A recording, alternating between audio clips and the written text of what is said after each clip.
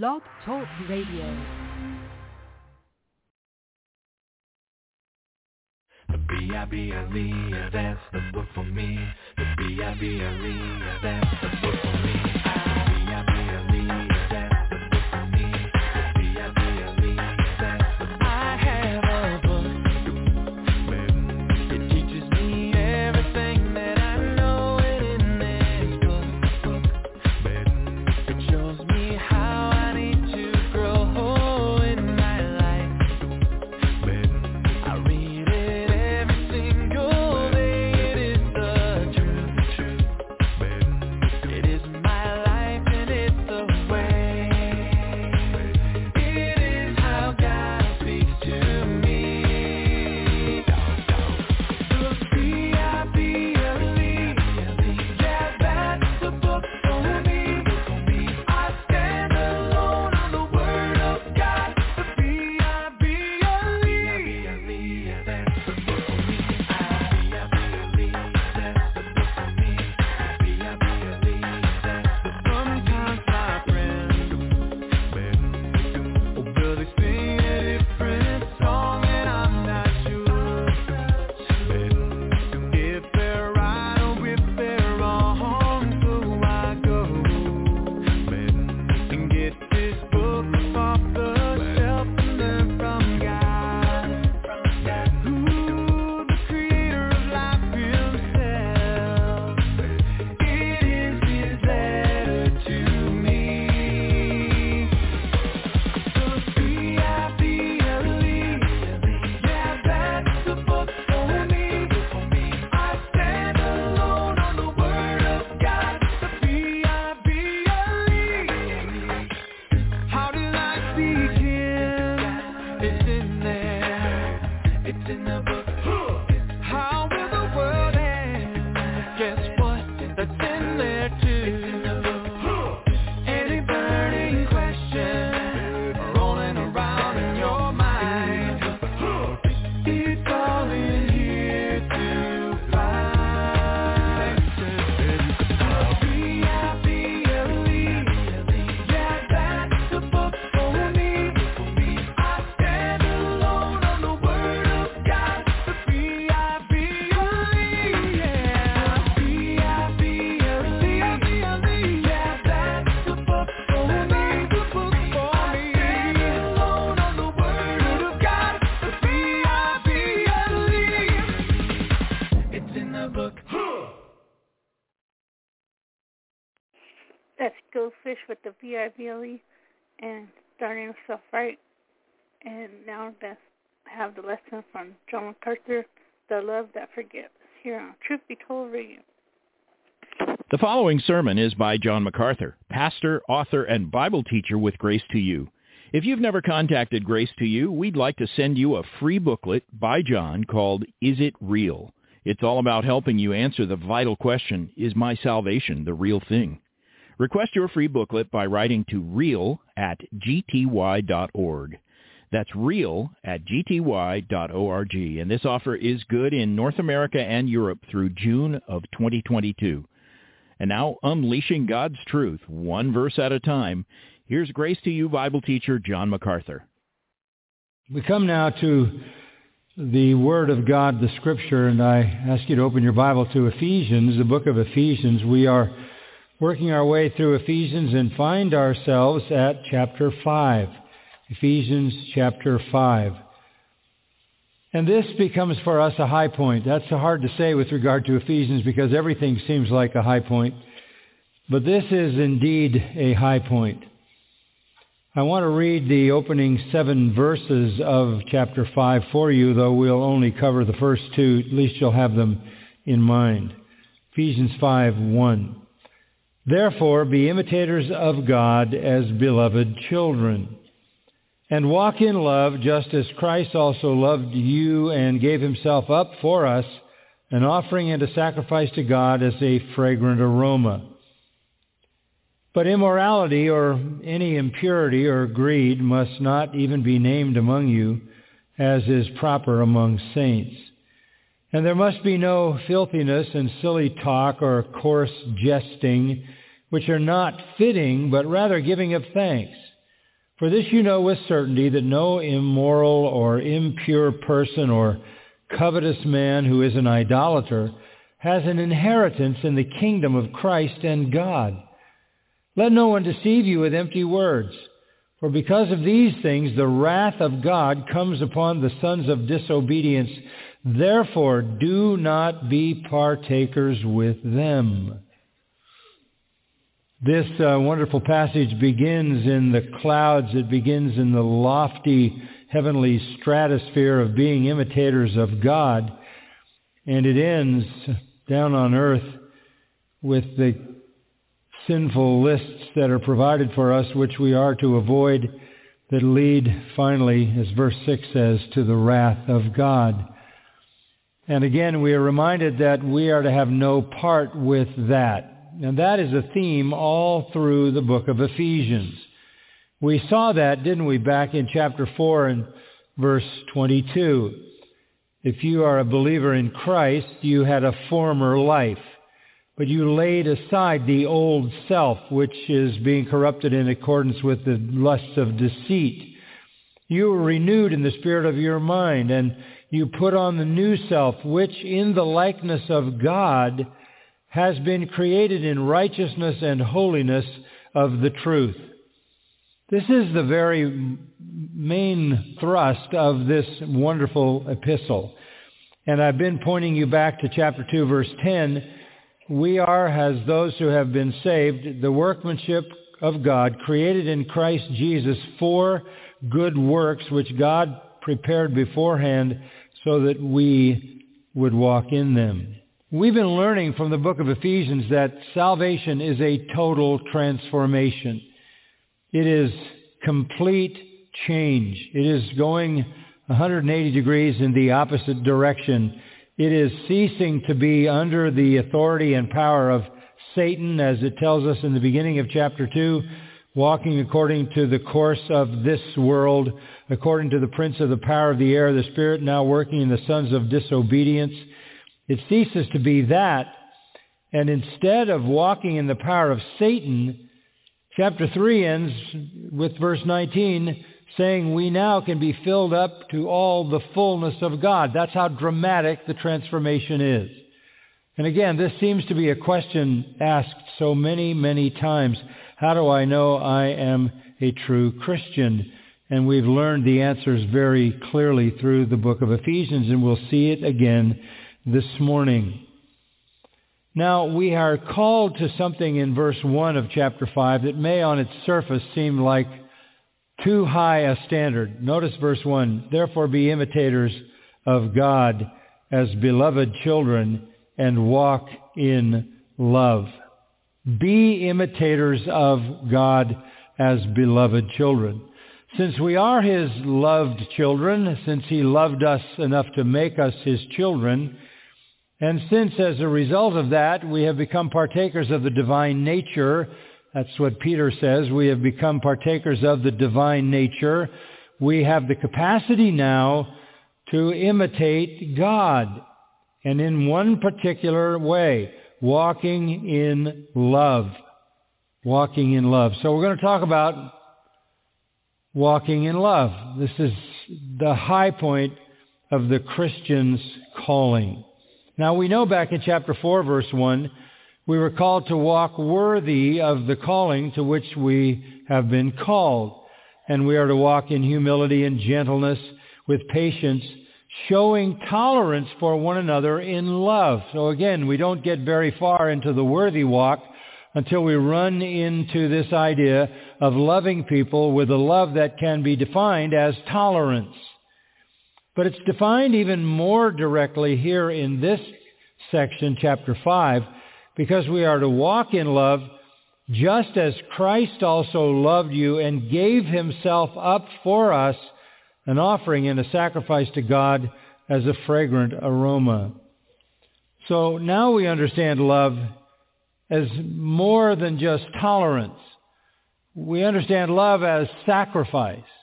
And it doesn't even stop there. If you go back to the end of chapter 4, love is defined even further. Verse 32, be kind to one another, tender-hearted, and here's the high point, forgiving each other, just as God in Christ also has forgiven you. So I want you to understand today, this is the foundational truth that we're dealing with.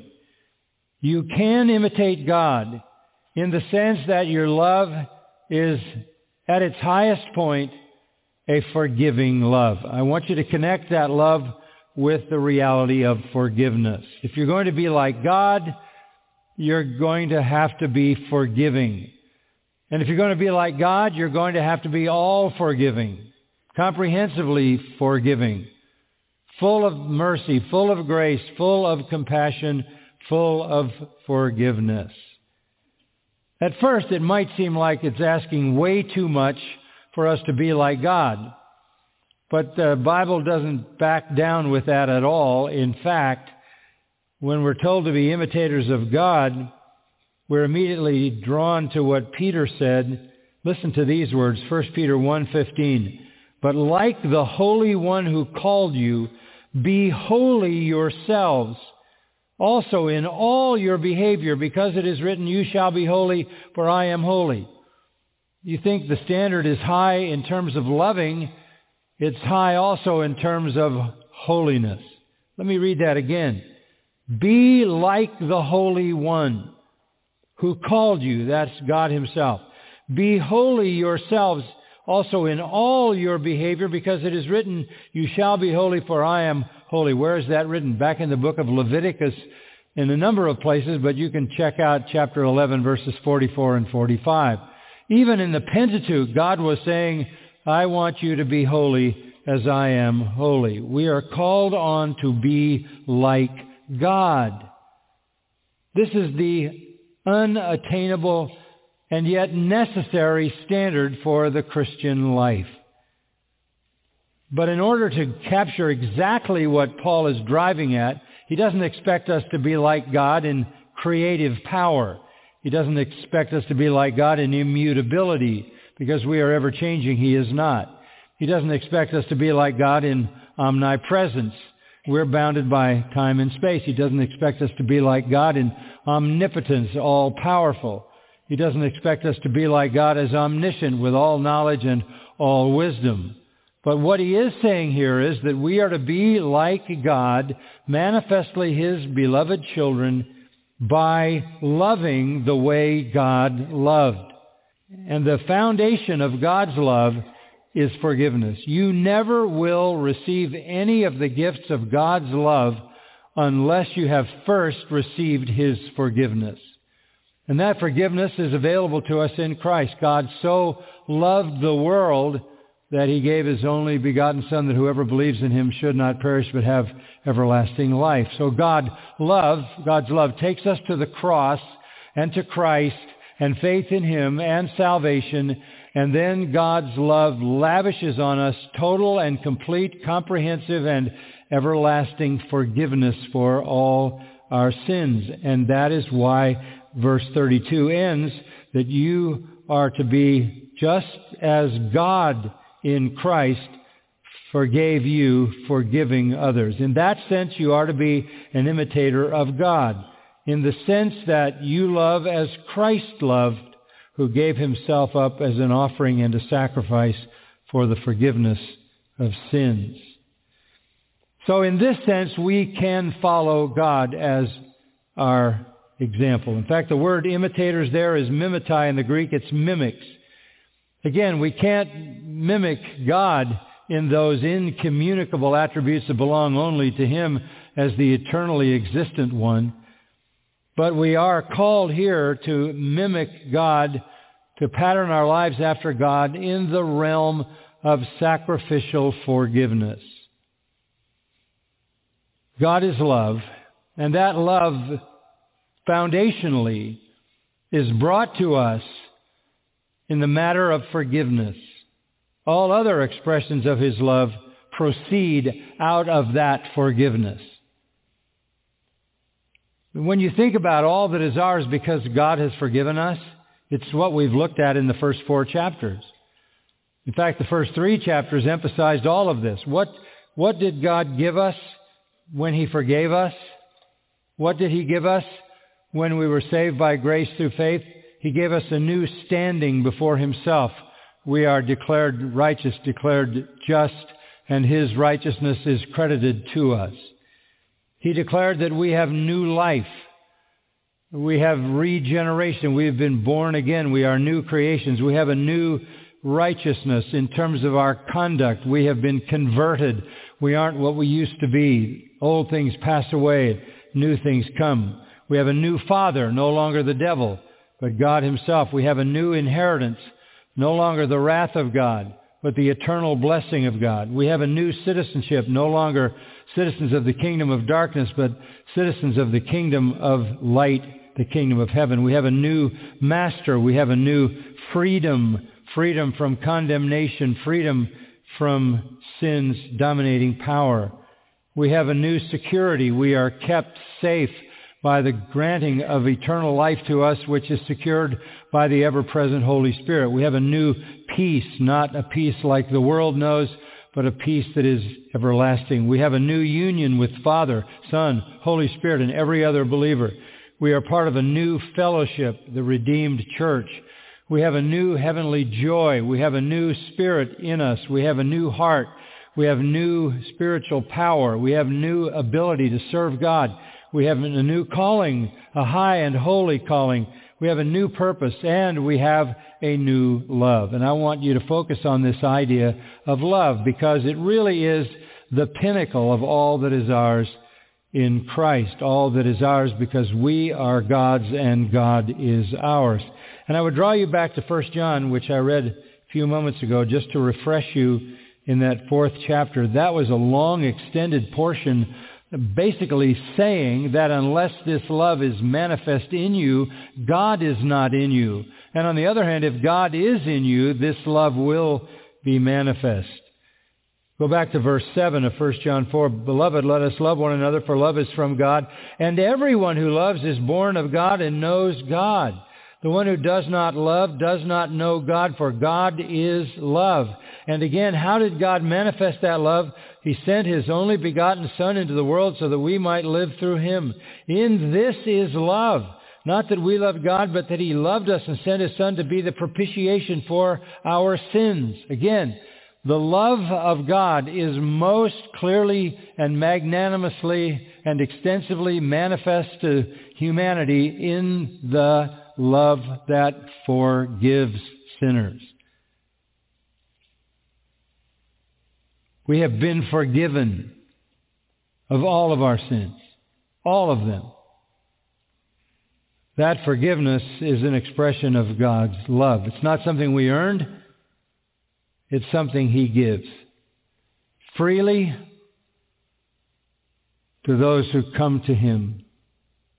That is where your relationship with God started. It started in the delivery of heavenly blessings with forgiveness. That's where it all really began. Back in chapter 2, verse 4, God, being rich in mercy, because of His great love with which He loved us, even when we were dead in our transgressions, made us alive together with Christ. By grace you have been saved, and raised us up with Him and seated us with Him in the heavenly places in Christ Jesus, so that in the ages to come He might show the surpassing riches of His grace in kindness toward us in Christ Jesus. Staggering reality. God forgives us so that He can lavish us with His love everlastingly. So when the Apostle Paul says, be imitators of God as beloved children and walk in love, he is really telling us that our lives need to be marked by forgiveness. Forgiveness. I want this message this morning to communicate that to you. You know, Paul said in 1 Timothy 1:5, the goal of our instruction is love from a pure heart. And that would be true about all biblical instruction. When you're instructed in the Word of God, the end game for that instruction is not that you know doctrine. The end is that you love the way God loves. That's the goal of our instruction. And you may speak with the tongues of men and angels, but if you don't have love, you're nothing but a sounding gong and a clanging cymbal, 1 Corinthians 13 says. Love is everything. There is faith and there is hope, Paul said in that same chapter, and there is love. But the greatest of these is what? Is love. So with this opening of chapter 5, we come to the main issue in your life as a Christian. Love. Love. And love that is basically defined by its eagerness and its willingness to forgive. If you want the greatest expression of love, you only need to listen to the words of Jesus. It's not sentiment, it's sacrifice. Listen to John 15:13. Greater love has no man than this, that a man lay down his life for his friends. The greatest act of love possible is complete self-sacrifice, even giving your life, if necessary, in death for someone else. Now, none of us have done that, or your funeral would already have taken place, but you're here. This is an extreme kind of love that reaches out to someone who is not perfect, someone who is not deserving, and says, I will give my life for you. I will die that you might live. That is essentially what Christ did. Romans tells us in chapter 5 that while we were yet sinners, Christ died for us. This is the call to that kind of love. The love that forgives, as verse 32 says, as God in Christ has forgiven you. 1 John 2:12 puts it this way. Your sins have been forgiven. And then it says, for His name's sake. It really, in the primary sense, isn't for you, although you're a beneficiary of it. It's for the fame of God.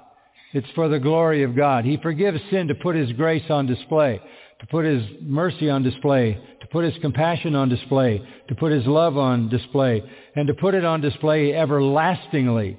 Throughout all eternity in the new heavens and the new earth, we will, along with the redeemed of all the ages and the holy angels, praise God endlessly and eternally for His forgiveness.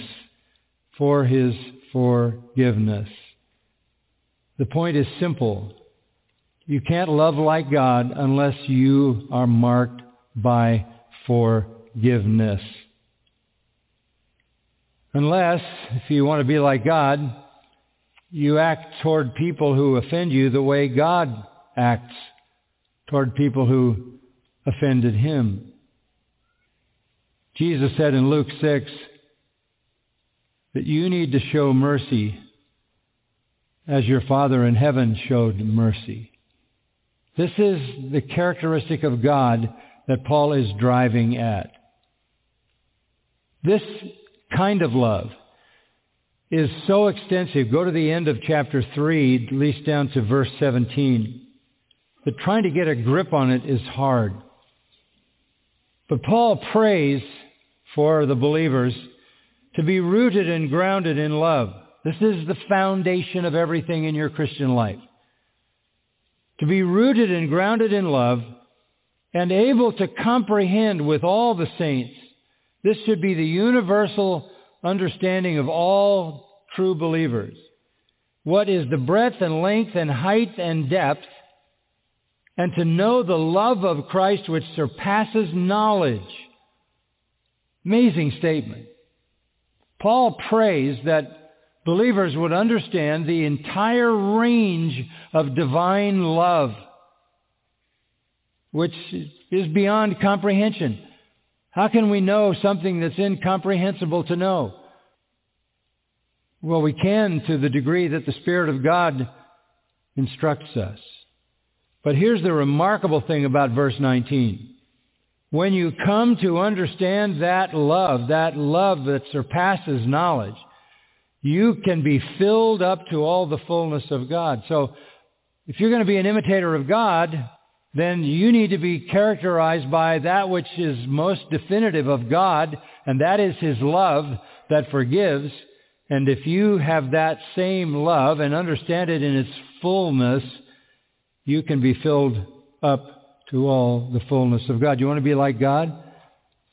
You want to be as God is? You want to be as a beloved child who can bear the name of the Lord and demonstrate that you belong to that Lord and that you manifest part of His essential nature? Then you have to love the way He loved.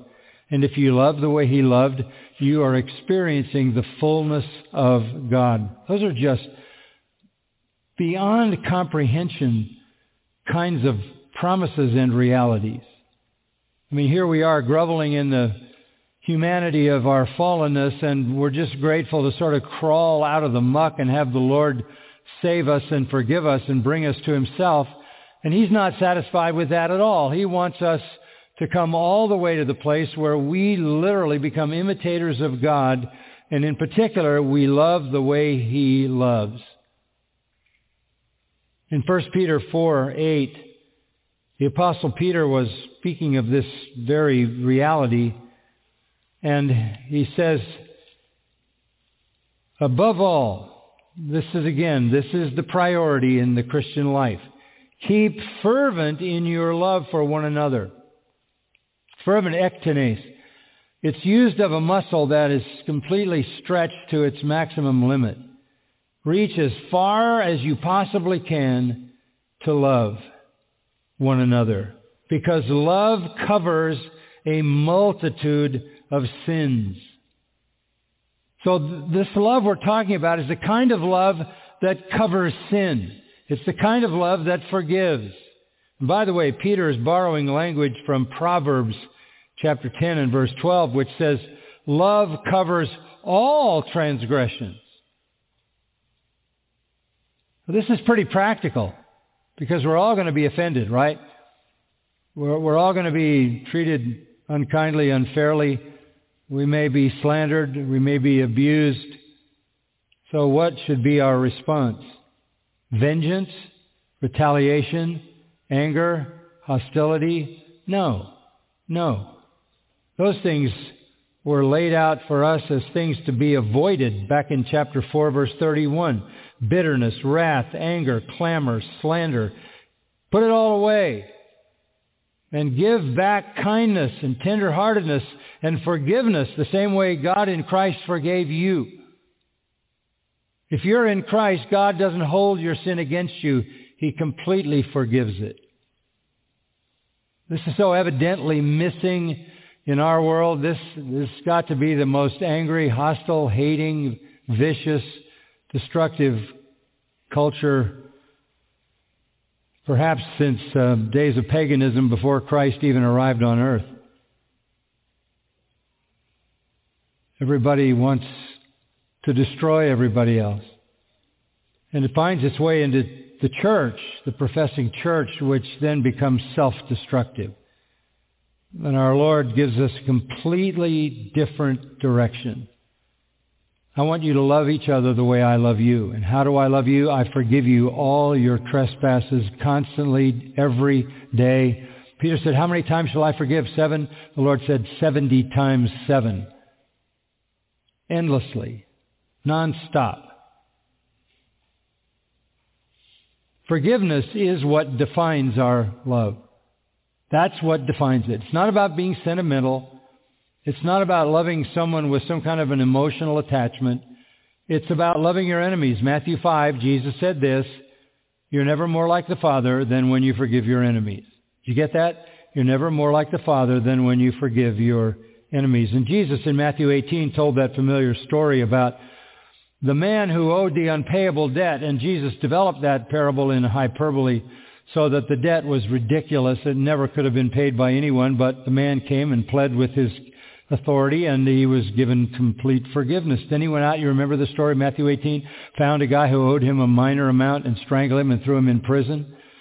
And the anger of the friends of that man reached a point where they actually brought him in for such hypocrisy that he would receive such comprehensive and extensive love and couldn't give lesser love to someone else. God's beloved children are to be like Him, imitating Him. And what does that mean? Imitating Him in forgiveness, self-sacrifice. This is the issue here. If you want to imitate God, then you have to be forgiving. Whatever the offense, whatever the slander, whatever the maligning attack on you, whatever inequity and unfairness, whatever abuse may have come your way, whatever it is, you leave the results to God. Vengeance is His. He will repay. He takes care of all those accounts. And you offer what He gave you, and that is complete forgiveness. This is a hard message for our culture today. And I'll tell you why. For 2,000 years, essentially, we have had Christian influence since Jesus came. For 2,000 years, Christianity has had a moral influence on the Western world. And pretty much for 2,000 years, the principles of New Testament morality have ordered society in our world. One way to illustrate that is that for the most part, over those 2,000 years, homosexuality in the Western part of the world has been seen as a destructive and very dangerous and deadly kind of sin. And culture after culture in the Western world have dealt with it as a destructive sin. We, who were a few years ago in a post-Christian society, all of a sudden arrived at 2015, and the Supreme Court allowed homosexual marriage. And at that point, that was the final nail in the coffin, and that was the death of Western culture. It had given up all of its Christian morality. And with that went a whole lot of other virtues. And not only was evil unleashed, it's manifesting itself in the bizarre transgender aspects of homosexuality, but hate has been unleashed in the world at a level that we've never seen it in our society. 2,000 years have gone by. We are not in a post-Christian world. We're in a neo-paganistic world. We're back to living like the Romans and the Greeks, who tolerated all those kinds of sins that Christianity had a positive impact in eliminating. So this is paganism that we're dealing with today. But that kind of pagan world that we are now living in was the very same world that the New Testament Christians were living in. And they needed to be in the midst of a hating, vicious, wicked world. And you can read the iniquities of that world are the same as the iniquities of this world. It's as if 2,000 years of Christian history never happened. But at the same time, they were called to express to the people in their world, in a fallen world, forgiveness, because that's what God gave them. You might think that trying to be like God is really impossible, and there are aspects of it that are impossible. But I want to show you an illustration of that. Turn to the book of Job, if you will. A couple of portions of Scripture there. Job chapter 11. There's a lot of sort of inept advice being given to Job by his friends, trying to explain his suffering.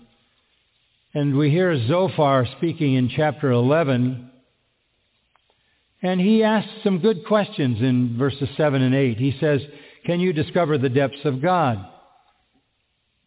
Can you discover the limits of the Almighty? So can you go down to the depths of God? Can you go down to the depths of God? Can you go out to the perimeter of God? No, they're as high as the heavens. And what can you do? Deeper than Sheol, what can you do? I mean, trying to grasp God, too deep, too high. In chapter 21, there is a further discussion of this. In verse 14, Job says about people in general, they say to God, depart from us. We do not even desire the knowledge of your ways. Who is the Almighty that we should serve Him? And what would we gain if we entreat Him? Basically, you can't know God, and on top of that, you have no interest in knowing God.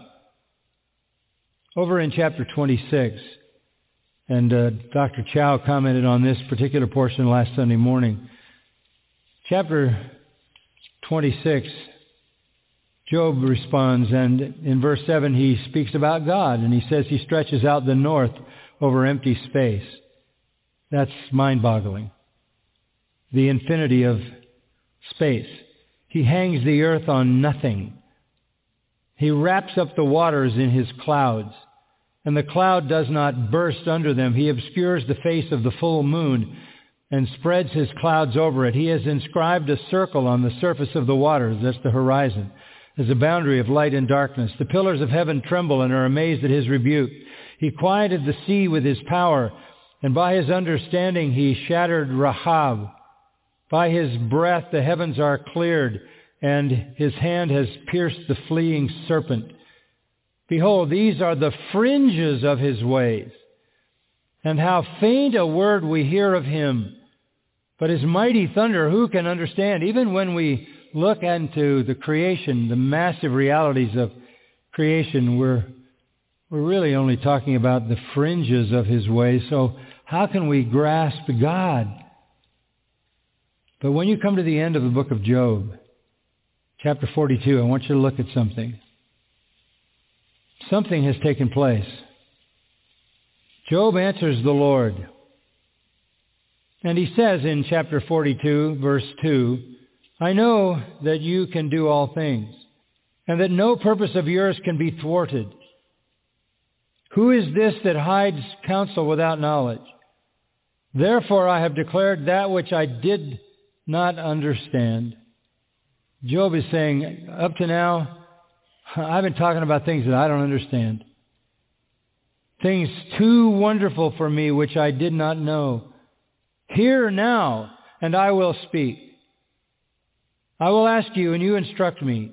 I have heard of you by the hearing of the ear, but now my eye sees you.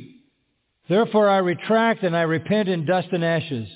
What Job saw there was the love of God, the mercy of God, the compassion of God, the lavish grace of God, and that took Job from saying, I heard about you, and now I see you. God becomes clear in his mercy. God becomes clear in his lavish grace. God becomes clear in the expressions of his vast, incomprehensible love. Now I know that there's a paradox in this, because you feel like if you're coming into the presence of God, you should maybe act like Peter did when he was in the presence of the Creator and said, Depart from me, O Lord, for I'm a sinful man. Or maybe you feel like John in the vision of Revelation chapter 1, where he sees Christ and he says, I fell at his feet like a dead man. Maybe you feel like Isaiah in chapter 6, who coming into the presence of God said, Woe is me, I'm a man of unclean lips. There is that reality that we are in awe of God, and that the fear of God is necessary. But at the same time that we are in awe of his holiness, we can mimic his love. Job is saying, for the first time, I see it. You are so forgiving. You are so lavish in your generosity. So much mercy. That's where you see the love of God. And you've seen it. You've seen it if you're a believer. You've seen it. He loved us. And because he loved us, he forgave us. And that forgiveness is eternal. And to seal that forgiveness, he placed in us the Holy Spirit, the seal of promise, chapter 1 says. The Spirit took up residence in us. The Son took up residence in us. The Father takes up residence in us. We've been singing about the triune God. And every true believer is in union with the triune God. So we come into his presence as knowing we are broken, and come with contrite hearts, and come mourning over our sinfulness, come meekly, come humbly, coming for grace, but at the same time, knowing that He will forgive all our transgressions. And we have offended Him over and over and over. Not a day goes by that there is not some offense against God that He willingly, lovingly, graciously forgives. This is what calls us to love. It is divine forgiveness. And that's what the rest of the opening 2 verses say. Walk in love, just as Christ also loved you and gave Himself up for us, an offering and a sacrifice to God as a fragrant aroma. That's walking in love that is sacrificial. You know, I've been thinking about 1 Corinthians 16:13 a lot. That verse is an important one for us in these days because it calls for all of us as believers to be strong. Be on the alert. Stand firm in the faith. Act like men. Be strong. Very strong language. Be on the alert. That's watching for any attack, any assault on the truth, on the people of God, on the Lord Himself. Stand firm in the faith, unwavering in your convictions in sound doctrine. Act like men. That means fortitude, courage, fight the battle. Be strong. But immediately, in the next verse, the Holy Spirit says, let all that you do be done in love. There are plenty of people who get the 13th verse. They want to stand firm in the faith. They want to create a website and make sure that they line up all their guns and fire them at everybody who deviates 1 inch from what their expected course should be. Everything has to be tempered. Everything, even the battle for the truth, has to be tempered with love. We do everything that we do in love. And what does that mean? It means that our love calls for us to be forgiving. To be forgiving.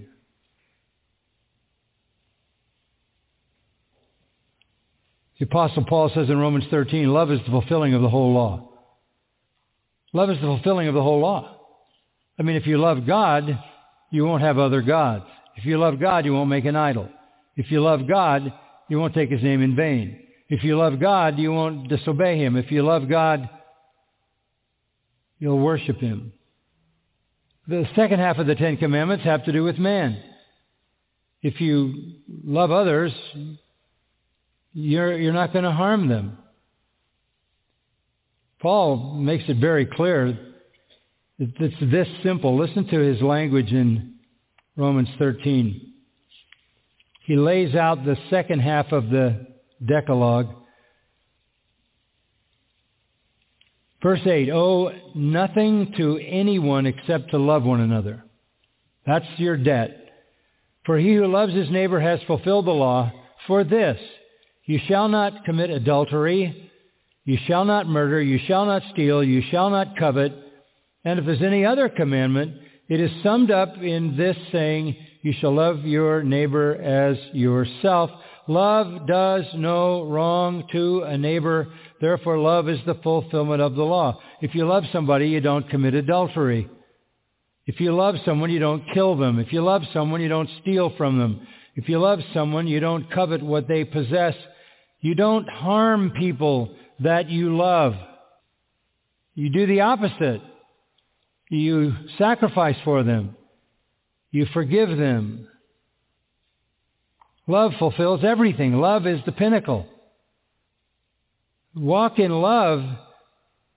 What do you mean? With forgiveness and eager self-sacrifice. Look at verse 2 for just a few moments as we kind of wrap up. Just as Christ loved you and gave Himself up for us, an offering and a sacrifice to God as a fragrant aroma.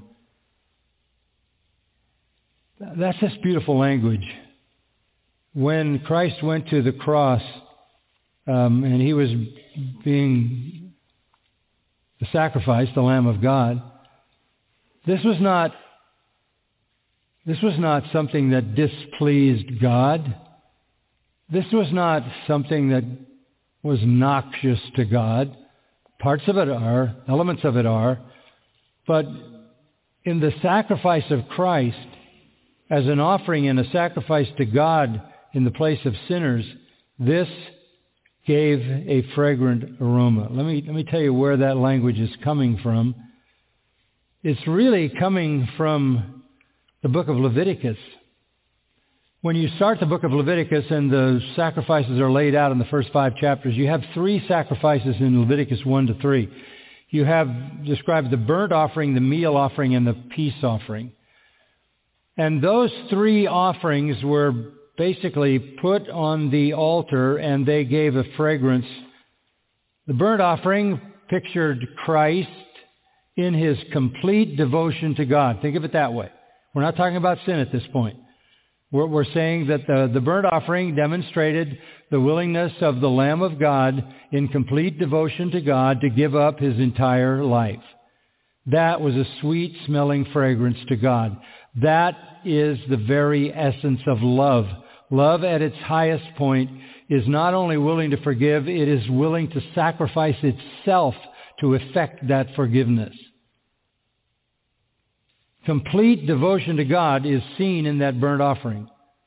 In the meal offering, you see Christ's perfection, the perfection of his character, which also is a fragrance to God. He was holy, harmless, undefiled. He was the Lamb of God without sin. In the peace offering, which also sent forth an aroma that pleased God, he is making peace between sinners and God. So in the burnt offering and the meal offering and the peace offering, there's a sweet aroma. So even in those offerings in Leviticus, you see that there were aspects of the death of Christ that were a fragrance to God. His devotion, the perfection of his character, and his making peace. Those are the things that we can follow. We'll never be somebody's sin offering. We'll never be somebody's trespass offering. But we can be, as Christ was, so devoted to God, so committed in our character to Christ's likeness, that we are the ones who make peace with sinners.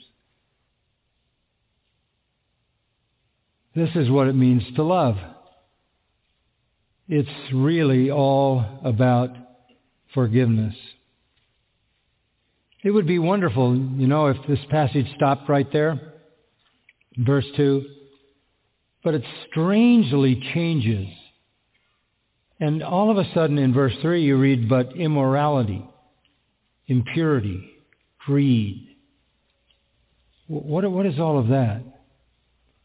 If God's love, Christ's love, and our love is self-sacrificing and forgiving, you can be sure Satan will pervert that, and the love of the world will be selfish, self-centered, self-indulgent, lustful, and destructive. That's why the contrast. That's why verse 7 says you don't partake with the world.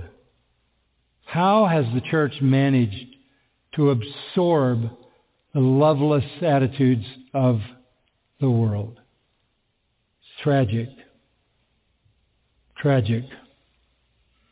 We have to be the children of God in the world. We have to adorn the doctrine of God. We have to be like our Father, and no one is more like God than when he or she forgives. So we're back to where we started. The goal of our instruction is love from a pure heart. And how do we know that love? We know it because it is lavishly, unendingly forgiving. It's verse 31, never bitter, never wrathful, never angry, never clamorous, never slanderous, never has any malice. It's kind, tender-hearted, and forgiving. So when we talk about this kind of love, again, just to emphasize what I said at the beginning, we're not talking about some kind of sentimental feeling. We're talking about expressions of forgiveness that define us. That's the love that the world needs to see. And I am sad to say they are not seeing it in the professing Church of Christ. May they see it in us. We can only reach as far as we can reach, right? But we can be known by that kind of love. May it be so. Father, we thank you for your truth. Thank you for this particular word, because it is so clear, so direct, so practical. And I pray, Lord, that you will help us to remember that if we walk in the Spirit, we'll see the fruit of the Spirit, which is love. Which is love. And then joy, and then peace, and the rest. May we be known by our love. A love that lavishly and unendingly forgives. Anything less than that for us who have been forgiven an unpayable debt is a sin worthy of heaven's discipline. If there's any unforgiveness toward anyone in our hearts, Lord, we confess that, we repent of that, we ask that you would remove it. And may we reach toward the blessed Holy Spirit, and walking in his strength, may we be characterized by the fruit of love. May we leave a fragrance, a sweet aroma of love everywhere we go, no matter what is coming at us. And in so doing, be your beloved children. That's our prayer. Amen. You've been listening to John MacArthur, Bible teacher with Grace to You. For free access to all of John's lessons and a listing of study Bibles and books available for sale, visit Grace to You's website at gty.org. John MacArthur and Grace to You reserve all copyright protection under applicable law. Our copyright policy is available at gty.org, and it includes instructions for and limitations on duplicating this digital file.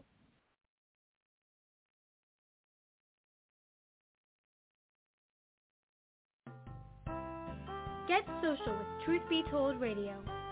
Check us out on our Facebook like page as Truth Be Told Radio. You can find our website at truthbetoldradio.com. That is truthbetoldradio.com. truthbetoldradio.com. Do you have any questions, suggestions, comments, or want to tell us anything? Send those emails to truthbetoldradioshow@gmail.com. Remember, by sending us your email, you give us permission to read it on the air. So write us at truthbetoldradioshow@gmail.com. If you like to read blogs, we've got you covered. Check out ours at truthbetoldradio.blogspot.com. That's truthbetoldradio.blogspot.com. Also, follow us on Twitter as Truth, the letter B, then Told Radio. That is TruthBToldradio. Once again, that is Truth, the letter B only, not BE, Told Radio. This is due to the restraints for Twitter's username links. Finally, to learn the testimony of Melissa Canchoa, the hostess of Truth Be Told Radio, see smilesandstuff.com. That's smilesandstuff.com. Smilesandstuff.com. So stay social with us, and thanks for listening to Truth Be Told Radio.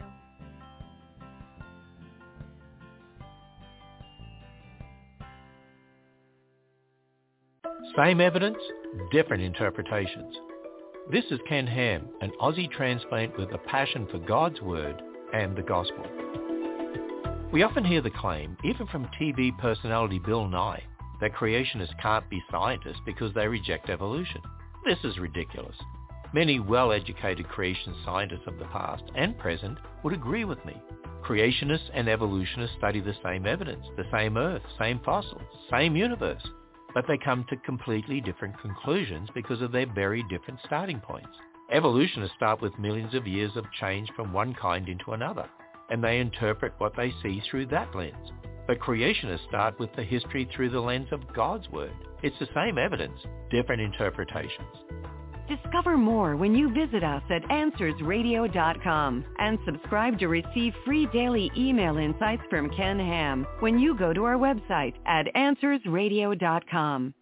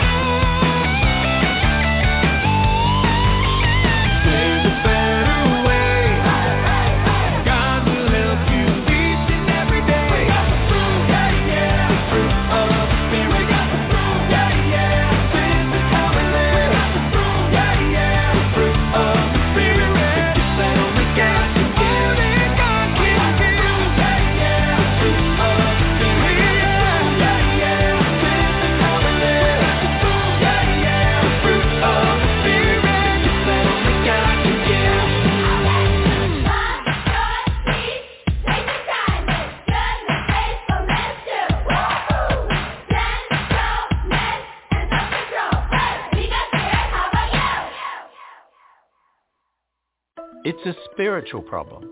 This is Ken Ham, and our 510-foot-long Noah's Ark is located in northern Kentucky. The Bible tells us that God is clearly seen in what he's made. Since it's so obvious there's a creator, why aren't more scientists creationists? Well, consider this. From childhood, people are indoctrinated to see through the worldview lens of evolution and millions of years. And those who don't think this way, they're ridiculed. Also, most evolutionists have never read creationist writings. They have no idea what we actually believe because they've not done any research. And remember, ultimately, it's a spiritual problem. Unbelievers are blind and love darkness rather than light. Simple humans just don't want to acknowledge their creator. Plan your visit to the full-size Noah's Ark at the Ark Encounter when you go to AnswersRadio.com and view a complete transcript of this episode at AnswersRadio.com.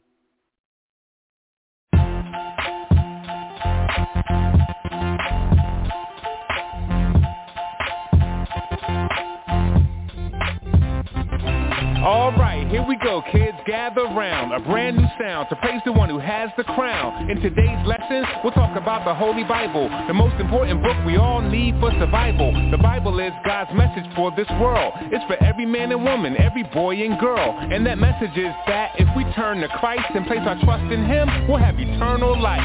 Now when we're at church, yeah, it's fun, it's cool, when we hear a lot of stories in Sunday school, like Jacob and Noah, Moses and Daniel, David and Jonah, Joseph and Samuel. But all the little stories tell one big story about the God who made all things for His glory. So as we read the Bible, it's important that we see this. There's only one hero and His name is Jesus.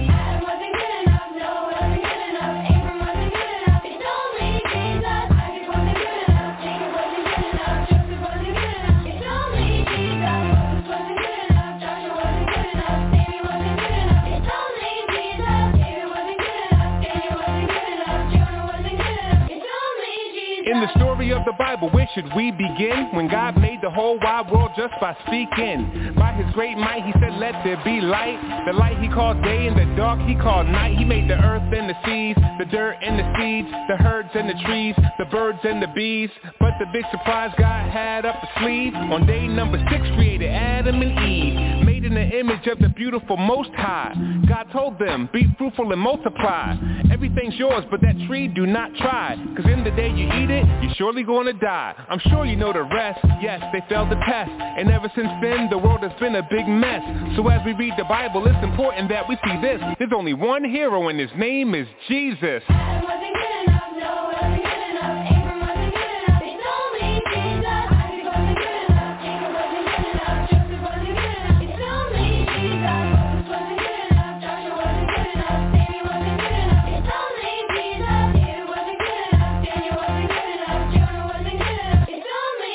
If you notice when we read God's word today, the greatest saints had their flaws on full display. And it was written down for us in order that we may recognize that Christ is the only way. Adam ate forbidden fruit and lost his life. Abraham got scared and lied about his wife. Sarah laughed to herself when she heard God's promise. Rebecca encouraged her son to be dishonest.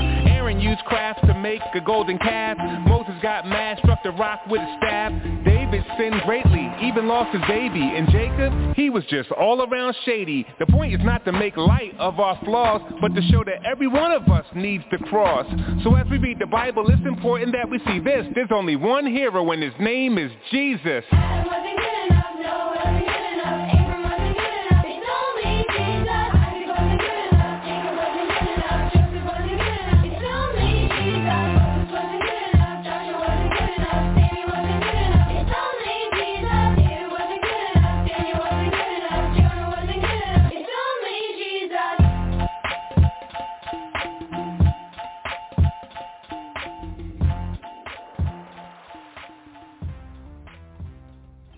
Creation research? This is Ken Ham, CEO of Answers in Genesis, the Ark Encounter, and the Creation Museum. Do creationists do scientific research? Absolutely. In fact, there are many creation scientists who work alongside evolutionists, studying everything from bacteria to physics. You know, most of the time, science has nothing to do with evolution. It's just observational science, which involves testing and observing. Now, what about historical science? Well, you can't directly test and observe the past. So this is where evolutionists and creationists disagree. Many creationists study created animal kinds, astronomy or geology to learn more about what happened in the past. The difference, though, is this. Creation scientists start with God's infallible word. Learn more about science, the Bible, creation, and evolution when you go to AnswersRadio.com and subscribe to receive daily emails from Ken Ham at AnswersRadio.com.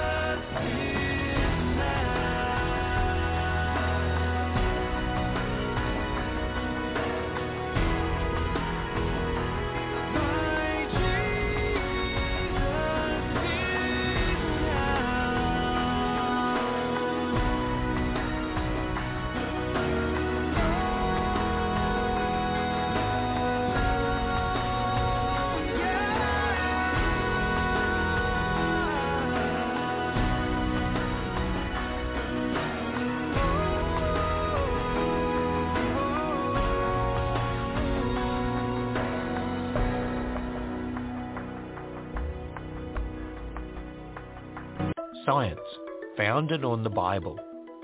This is Ken Ham, author of the new family commentary on Genesis, Creation to Babel. This week we're looking at the common claim that creationists can't be real scientists. It's what Bill Nye claimed during our debate, but science was actually founded on a biblical worldview. Many of the greatest scientists of history started with God's Word. You see, they believed that since an orderly, consistent God created the world, it should be, well, orderly and consistent. This meant that they could study it to learn more about God and what He's made. Yes, modern science came out of a biblical worldview. And here's just a few famous scientists who were all creationists: Sir Isaac Newton, Johannes Kepler, and Gregor Mendel. Yes, God's Word is true. Discover answers when you visit us at AnswersRadio.com and find hundreds of programs just like this one when you go to our website, AnswersRadio.com.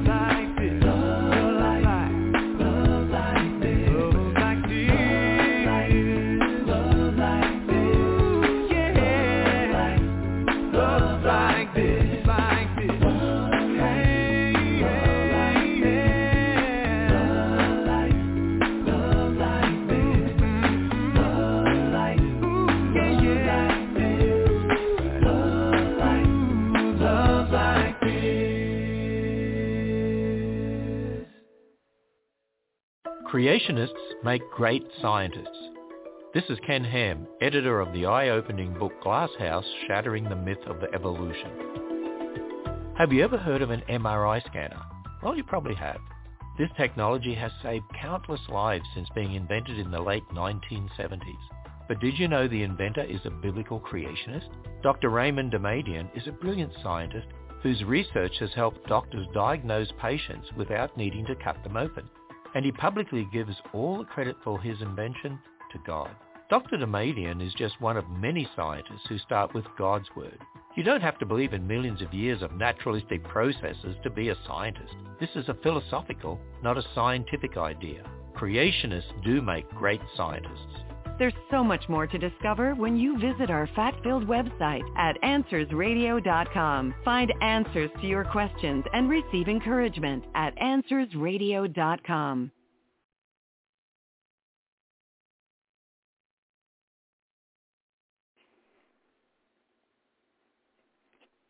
When I was in the New Age, I identified as Christian, but my theology was garbage. One of the major issues I had, though, was why there were so many Christian denominations. I did not understand what they all taught. And random fun fact, this question about denominations was actually the question that drove me to start researching other religions after I had my first child in 2000. How old is she? Hold on.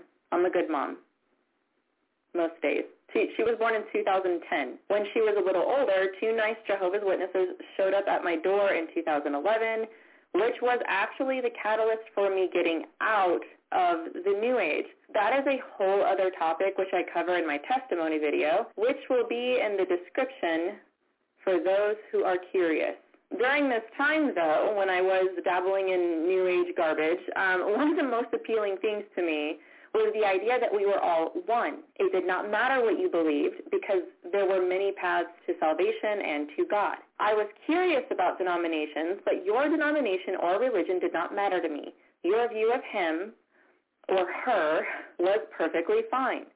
My reasoning for why there were different denominations was simply because people had a different style or preference on how they worshiped or believed in God. Little did I know.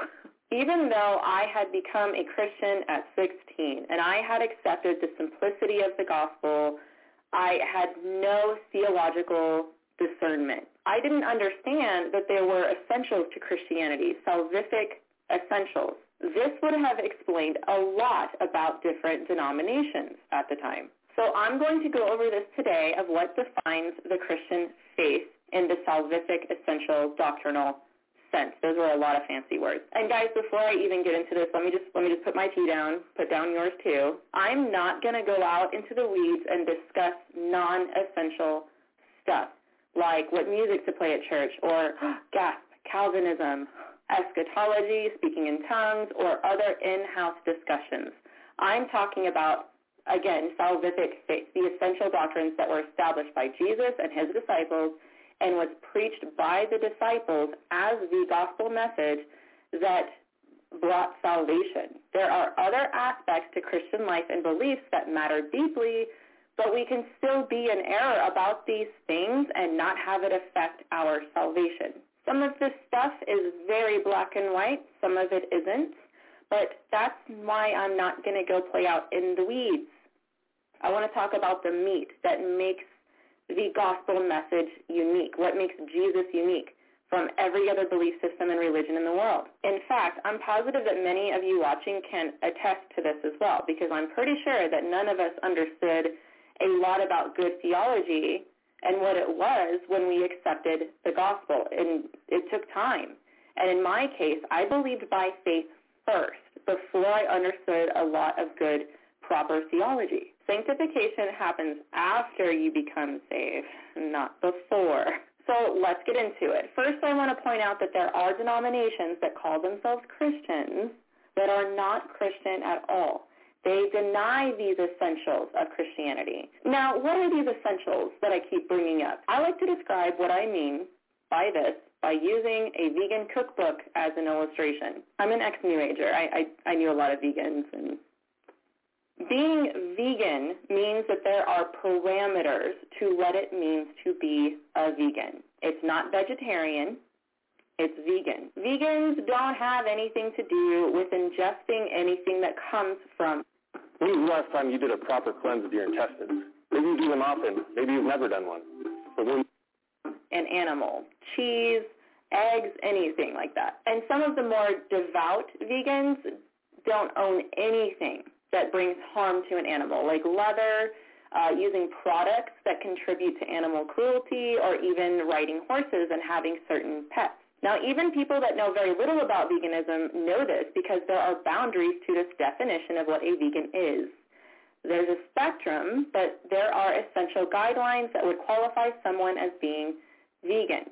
Now, if I were to tell you I identify as a vegan, but I'm over here at Chick-fil-A enjoying a chicken sandwich, you might, rightfully so, be wondering why I identify as a vegan when I'm clearly a living contradiction to the set boundaries that make someone a vegan. This is the same principle that applies not just to Christianity, but to all religions. There are specific beliefs someone must hold to be a Muslim. There are specific beliefs someone must hold to be a Mormon. Even non-religious beliefs. There are specific beliefs that somebody must hold to be even an atheist. As with Christianity, there are specific beliefs that one must hold to qualify as someone who's been born again, as the Bible says.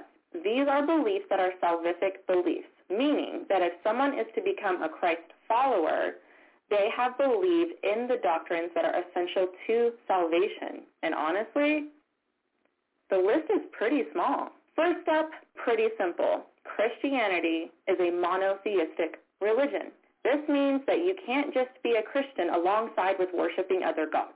In fact, this was God's number one problem with the Israelites in the Old Testament, idolatry. They ran after other gods left and right. This literally is the first commandment. You shall have no other gods besides me. In the book of Hosea, God compares it to him being the husband and his bride, his people, keep prostituting themselves to other gods. God is not okay with sharing your heart with another god, just like your spouse would not be okay with sharing you with another person. This is the simple belief that there is only one true God. A created being cannot save you. God became the solution to sin by becoming the sacrifice for us. Nobody else could qualify. Humans have been trying to elevate man and demote God for centuries. You're not God. You can't become God either. Tell your friends.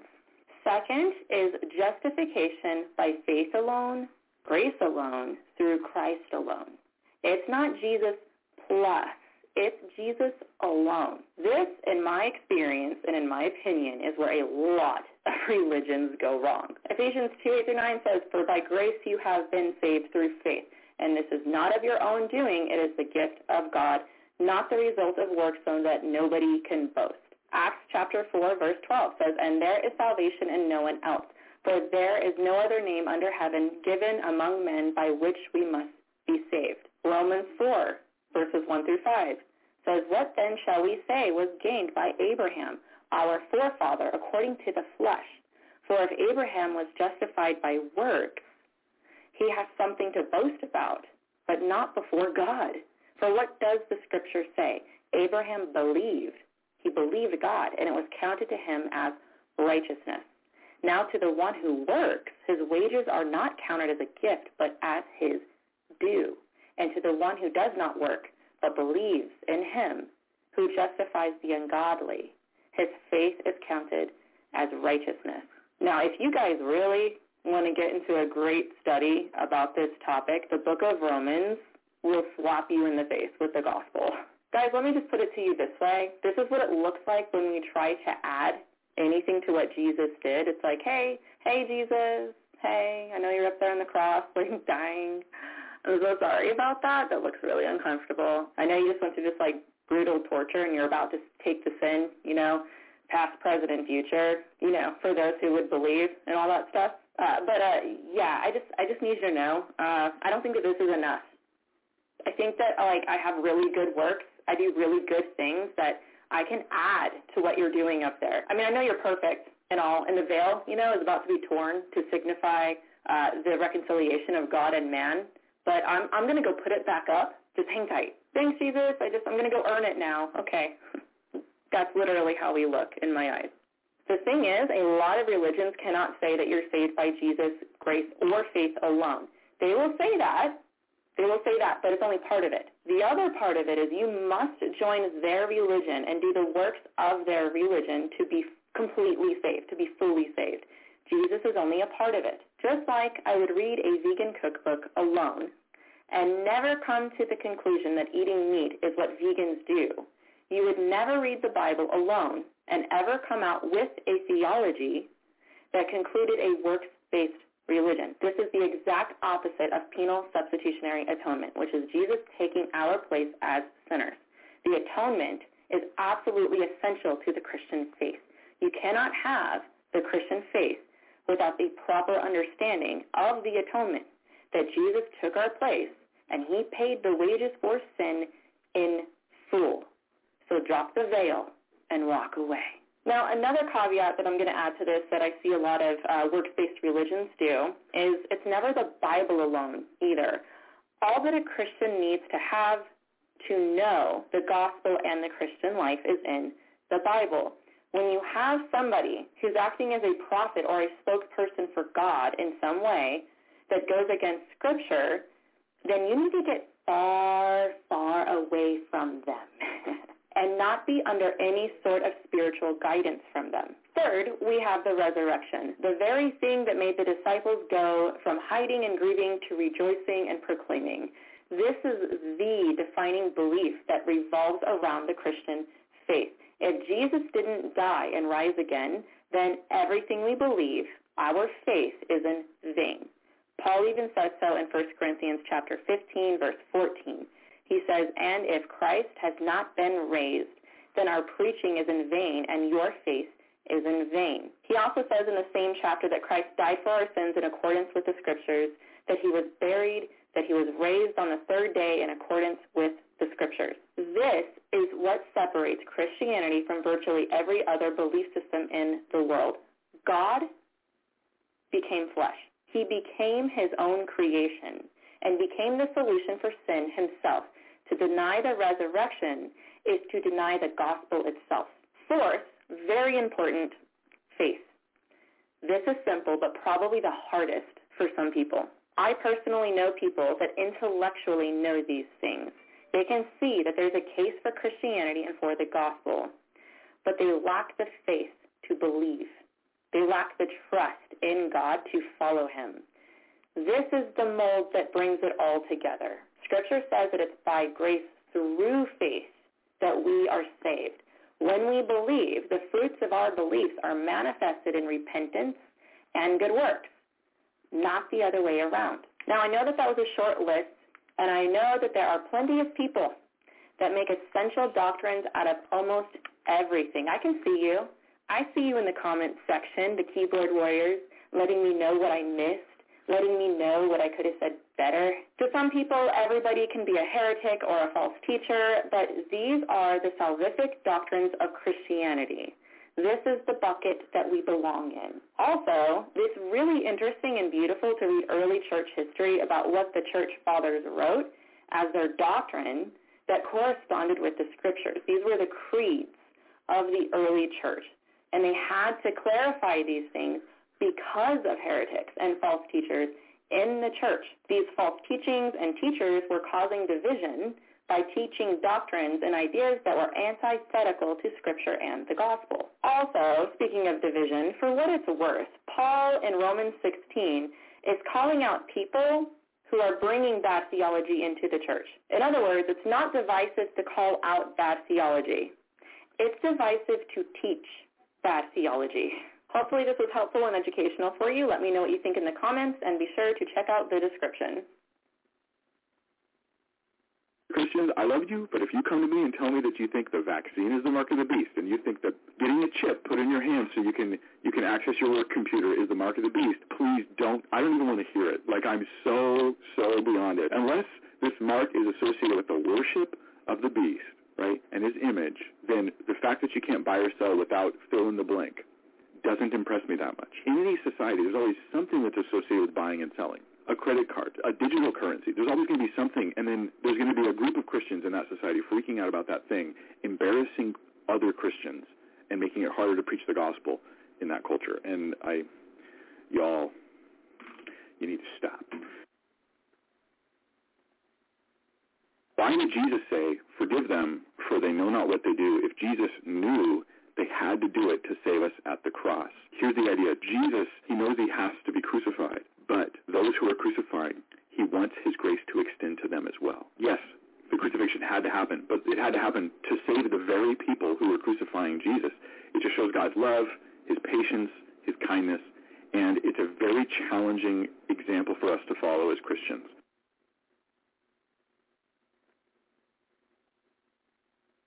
This is, again, where we're going to conflict with our culture, because they're going to be like, if you don't approve of this behavior, I'm going to hate you. I think that you're judgmental and you're weird and rude and angry and you're a horrible person. Like, this is the current reaction. And the response is, the question isn't whether I approve of it. The question is whether God approves of it, and then whether I want to submit to God's approval or not. And when you make it, it's not about me and you. This is about the creator of the universe and how he said he wants us to live. It's possible that we love things that he hates. We should pay attention to that. Ron Reagan, lifelong atheist, not afraid of burning in hell. I'm going to make a prediction that the following will happen in the next 3 years. Why? Because we are not in a culture war. We are in a God battle. The forces, the ideologies, the worldviews that you see that are driving you bonkers these days are not merely about social change. It's not about fundamentally remaking America. It is about the Tower of Babel, kicking God off of his throne. Therefore, if that assessment is right, and it is because I'm a talk show host, it won't be long before atheists, unbelievers insist we got to get rid of that national motto. You may recall Revolution history, Thomas Jefferson, Benjamin Franklin, John Adams. They wanted the national motto to be out of the many one, e pluribus unum. It never was codified. 1956, Ike determined it's going to be in God we trust. In 2008, what? It was just a little gap. President Obama, in his international apology tour, he said that the national motto is e pluribus unum. Bound by a creed as old as our founding. E pluribus unum. Out of many, we are one. Boing. I guess he just forgot. 2011, Eric Cantor decided we need to ratify and make sure that we all agree in God we trust is the national motto. And that resolution, it wasn't a law, but it wasn't just crossing their fingers, hopeful, wishful thinking. It was a resolution that said, in God we trust is the national motto. Because even then, thanks to people like Dan Barker at the Freedom from Religion Foundation, if your God did exist, I would proudly go to hell. They were making efforts to take God off of our coinage. I would like to predict within the next 3 years, we're going to see a massive run to do it again.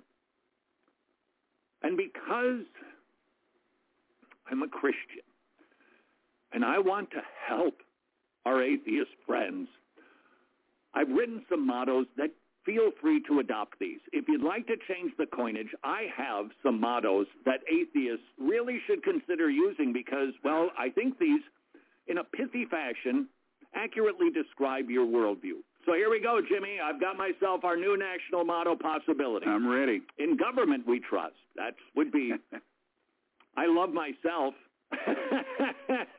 because we are a therapeutic society. Our favorite subject is me. How's about this one? This is really pithy.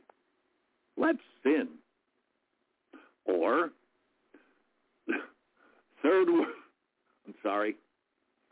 world, here we come. I think that's a pretty good one because that's what it seems that they're aiming for. Almighty ISIS, why not? As long as we're going to be a pagan society. The smartest generation. And related to that, if you don't like that, we could just use as our new national motto, old people are stupid, because we think that anybody who was born before us couldn't possibly know as much as we do. The national motto could be, we kill babies and pay for it. And we could also put on it, if we don't like that, we mutilate 8-year-olds who are confused about things. And finally, my offer to you, my atheist friend, if you're thinking about new national mottos, what might they be? How's about, let's just be honest, we're not going to take God off the coinage. Instead, how's about they say, we hate God, because that is what this is about. happened to receive some emails from some people suggesting there are other national mottos that could replace In God We Trust. This was sent in from Jonathan. If you can think of a national motto that the atheists would embrace, please leave it in the comments below. These are from Jonathan. Just be yourself, unless you're a Christian. Unity, freedom, and justice for most. We believe in choice. Would you like to be canceled, doxxed, or killed? It's a little long, Jonathan, so you might just want to tighten that one up a little bit, but I like it. The wages of Christianity is death. Could be the new motto. If Christians go to heaven when they die, then let's kill them now. That's a little aggressive, Jonathan. We will decide how to love your neighbor. In U.S., we trust. See what he did there? U.S. In United States. In us, we trust. Reality is what you make it, unless you owe me money.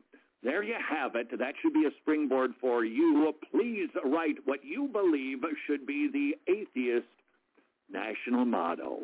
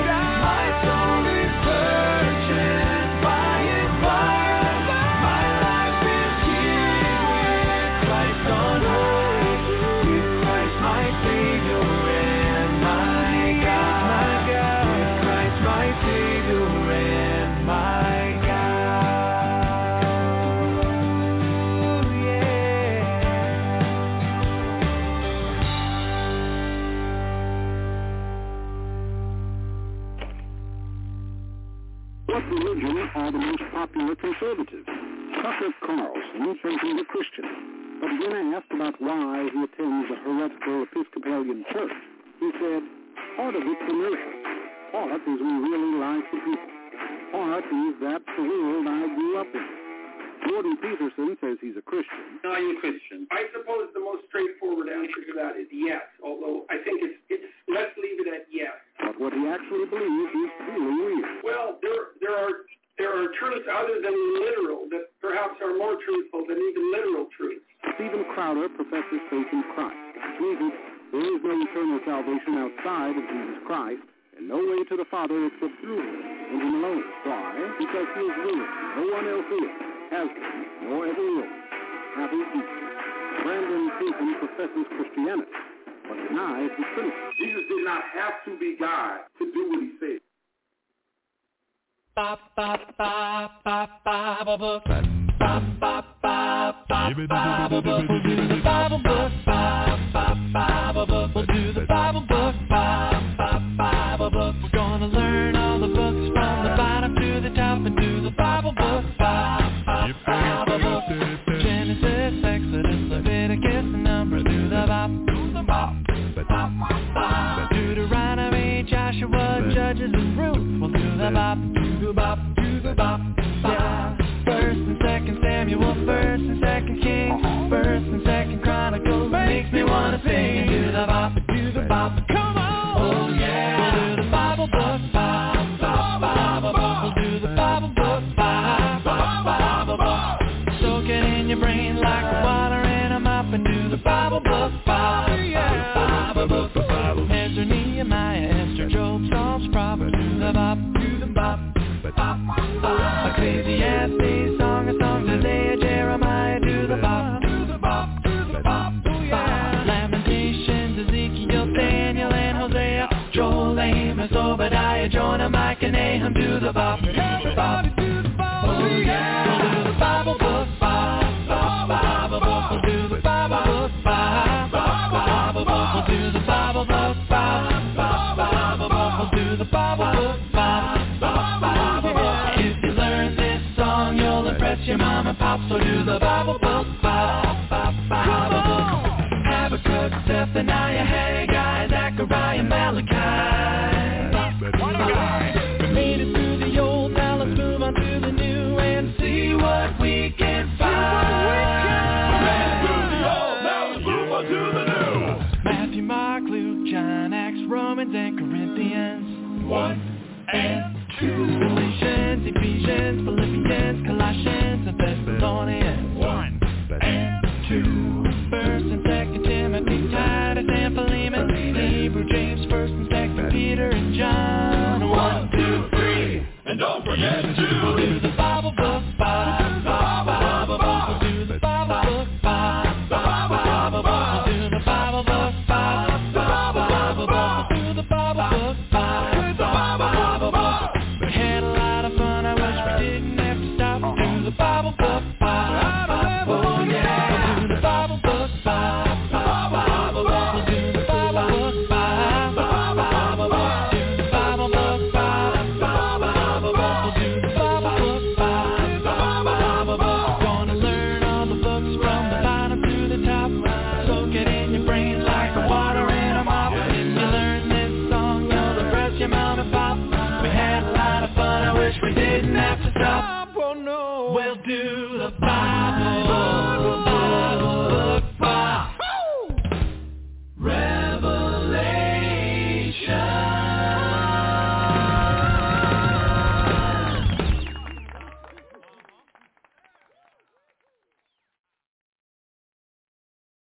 We kick it old school.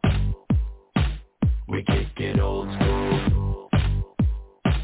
We kick it old school. We kick it old school. We kick it old school. Come on, don't miss the latest craze.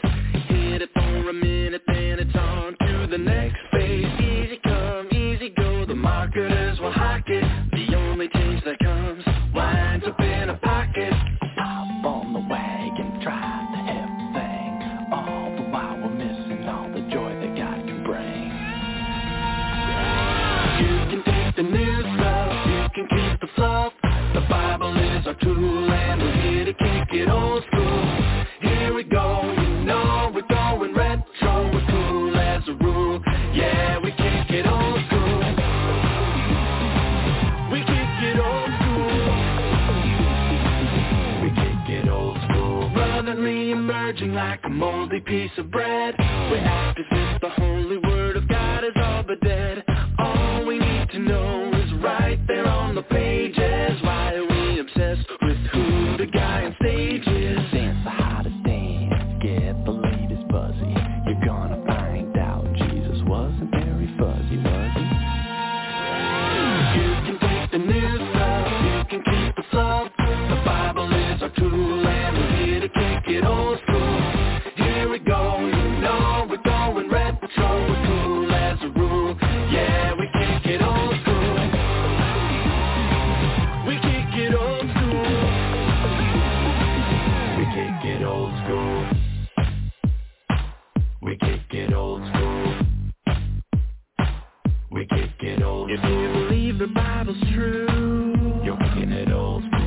Life's not all about you. You're making it old school. If you know you're in a bad spot, you're making it old school. And you need the grace of God's got, you're making it old school. You pray to God on your knees, you're making it old school. You make it no apology for making it old school. There's one more thing to say.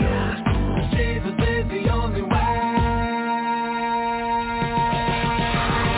You can take the new stuff, you can keep the fluff. The Bible is our tool and we're here to kick it old school. Here we go, you know we're going retro. We're cool as a rule, yeah, we kick it old school. And you can say we're strange, but we're never gonna change. The Bible is our tool and we're here to kick it old school. To get the crowd jumping, we're Bible thumping, God still rules. We kick it old school. We kick it old school. We kick it old school. We kick it old school.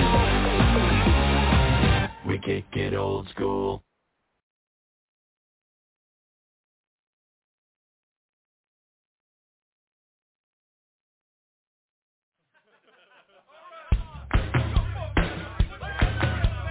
Na na na na na.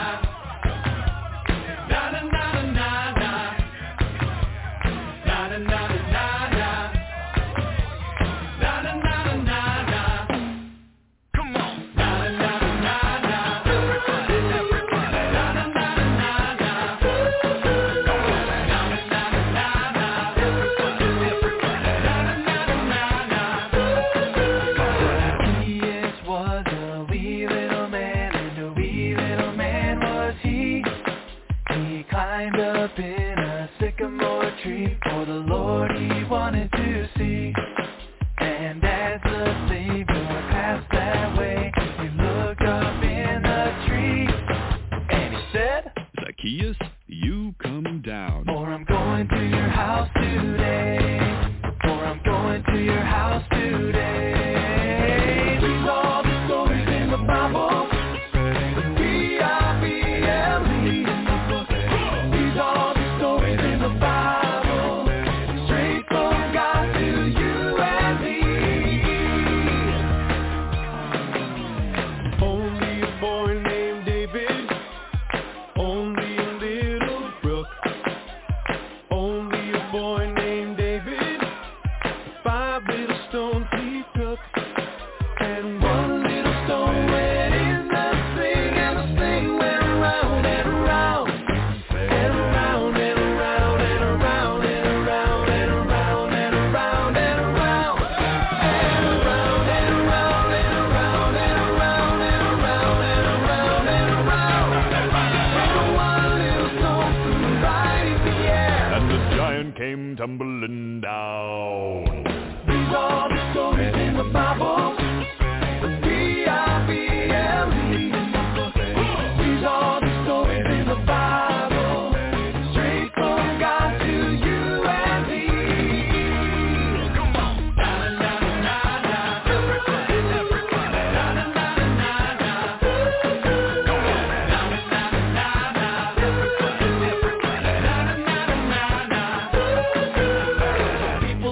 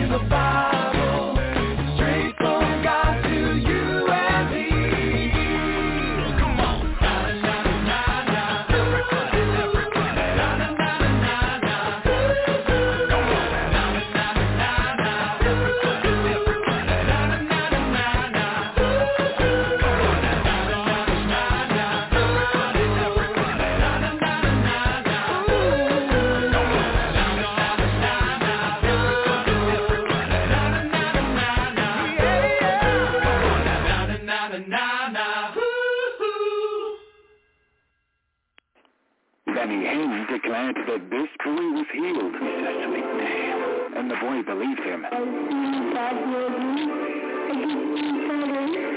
However, the boy was just caught up in the atmosphere and music and was not actually healed. William is now 17 and still legally blind. I'd say I was caught up in the moment, being as young as I was, thinking I could actually bring my vision back. Which is basically how all of Hinn's crusades work. Look, his name is William, and he still can't see. These are things I cannot explain because I am not the healer. I'm human like you. I make mistakes like anybody else. Hinn is a fraud and a charlatan who needs to repent and step down immediately.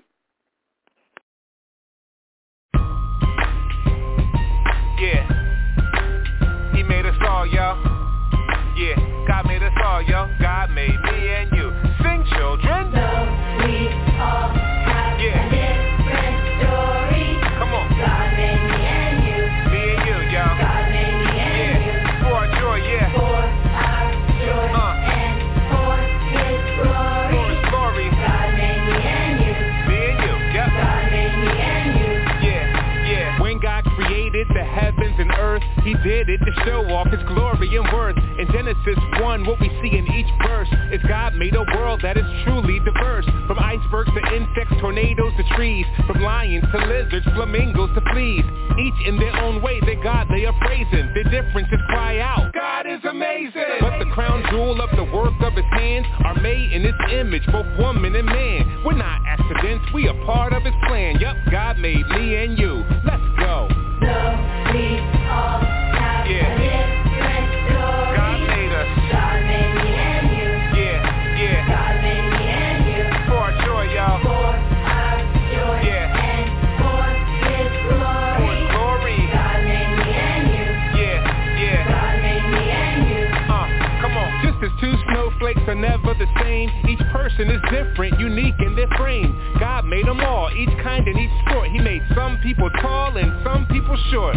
Dark skin, light skin, and all in between. In each color and shade, His beauty is seen. The Lord knows the number of hairs on your head, whether brown or black, whether blonde, gray or red. What some call ethnicity and others call race, we should celebrate as a gift of God's grace. You're wonderfully made from your feet to your face. Yup, God made me and you. Let's go. So we all have a different story. We all different. God made me and you. God made us though. God made me and you.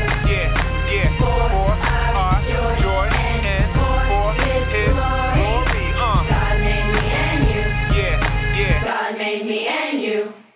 At the cross we see what God's love is about. There's no type of person that Jesus left out. Because Jesus died and rose from the grave, all those who trust in the Lord will be saved. In the book of Revelation, chapter number 7, the church from all times is gathered in heaven. Each tribe and people, language and nation, all thanking God for the gift of salvation. Together, forever, with saints of all kinds, through each the glory of the Lord's gonna shine. This is exactly what God has designed. When God made me and you, let's go. So we all have a different story. Say what? God made me and you. He made us all, y'all. God made me and you. For our joy. For our joy and for His glory. God made me and you. Say what? God made me and you. Yeah. Different colors and different shades, all fearfully and wonderfully made. Through each the glory of God displayed. God made me and you. For all of our you, all are lost. All of great need for the cross. Jesus died, rose, and paid the cost. God made me and you. Different colors and different shades, all fearfully and wonderfully made. Through each the glory of God displayed. God made me and you. For all of our you, all are lost. All of great need for the cross. Jesus died, rose, and paid the cost. God made me and you. It's a total myth from the pro-choice side that pro-life people don't care about babies after they're born. Pro-life organizations do way more to help with women after a childbirth than any pro-choice organization does. Like, way more, by far. So this is just a total lie. What it is it's just like a way of attacking. Well, you're not doing enough after they're born, and And, the pro-life response is often, even if I did nothing, even if that was true, it doesn't change the fact that you can't just go and kill people, just because they're not born.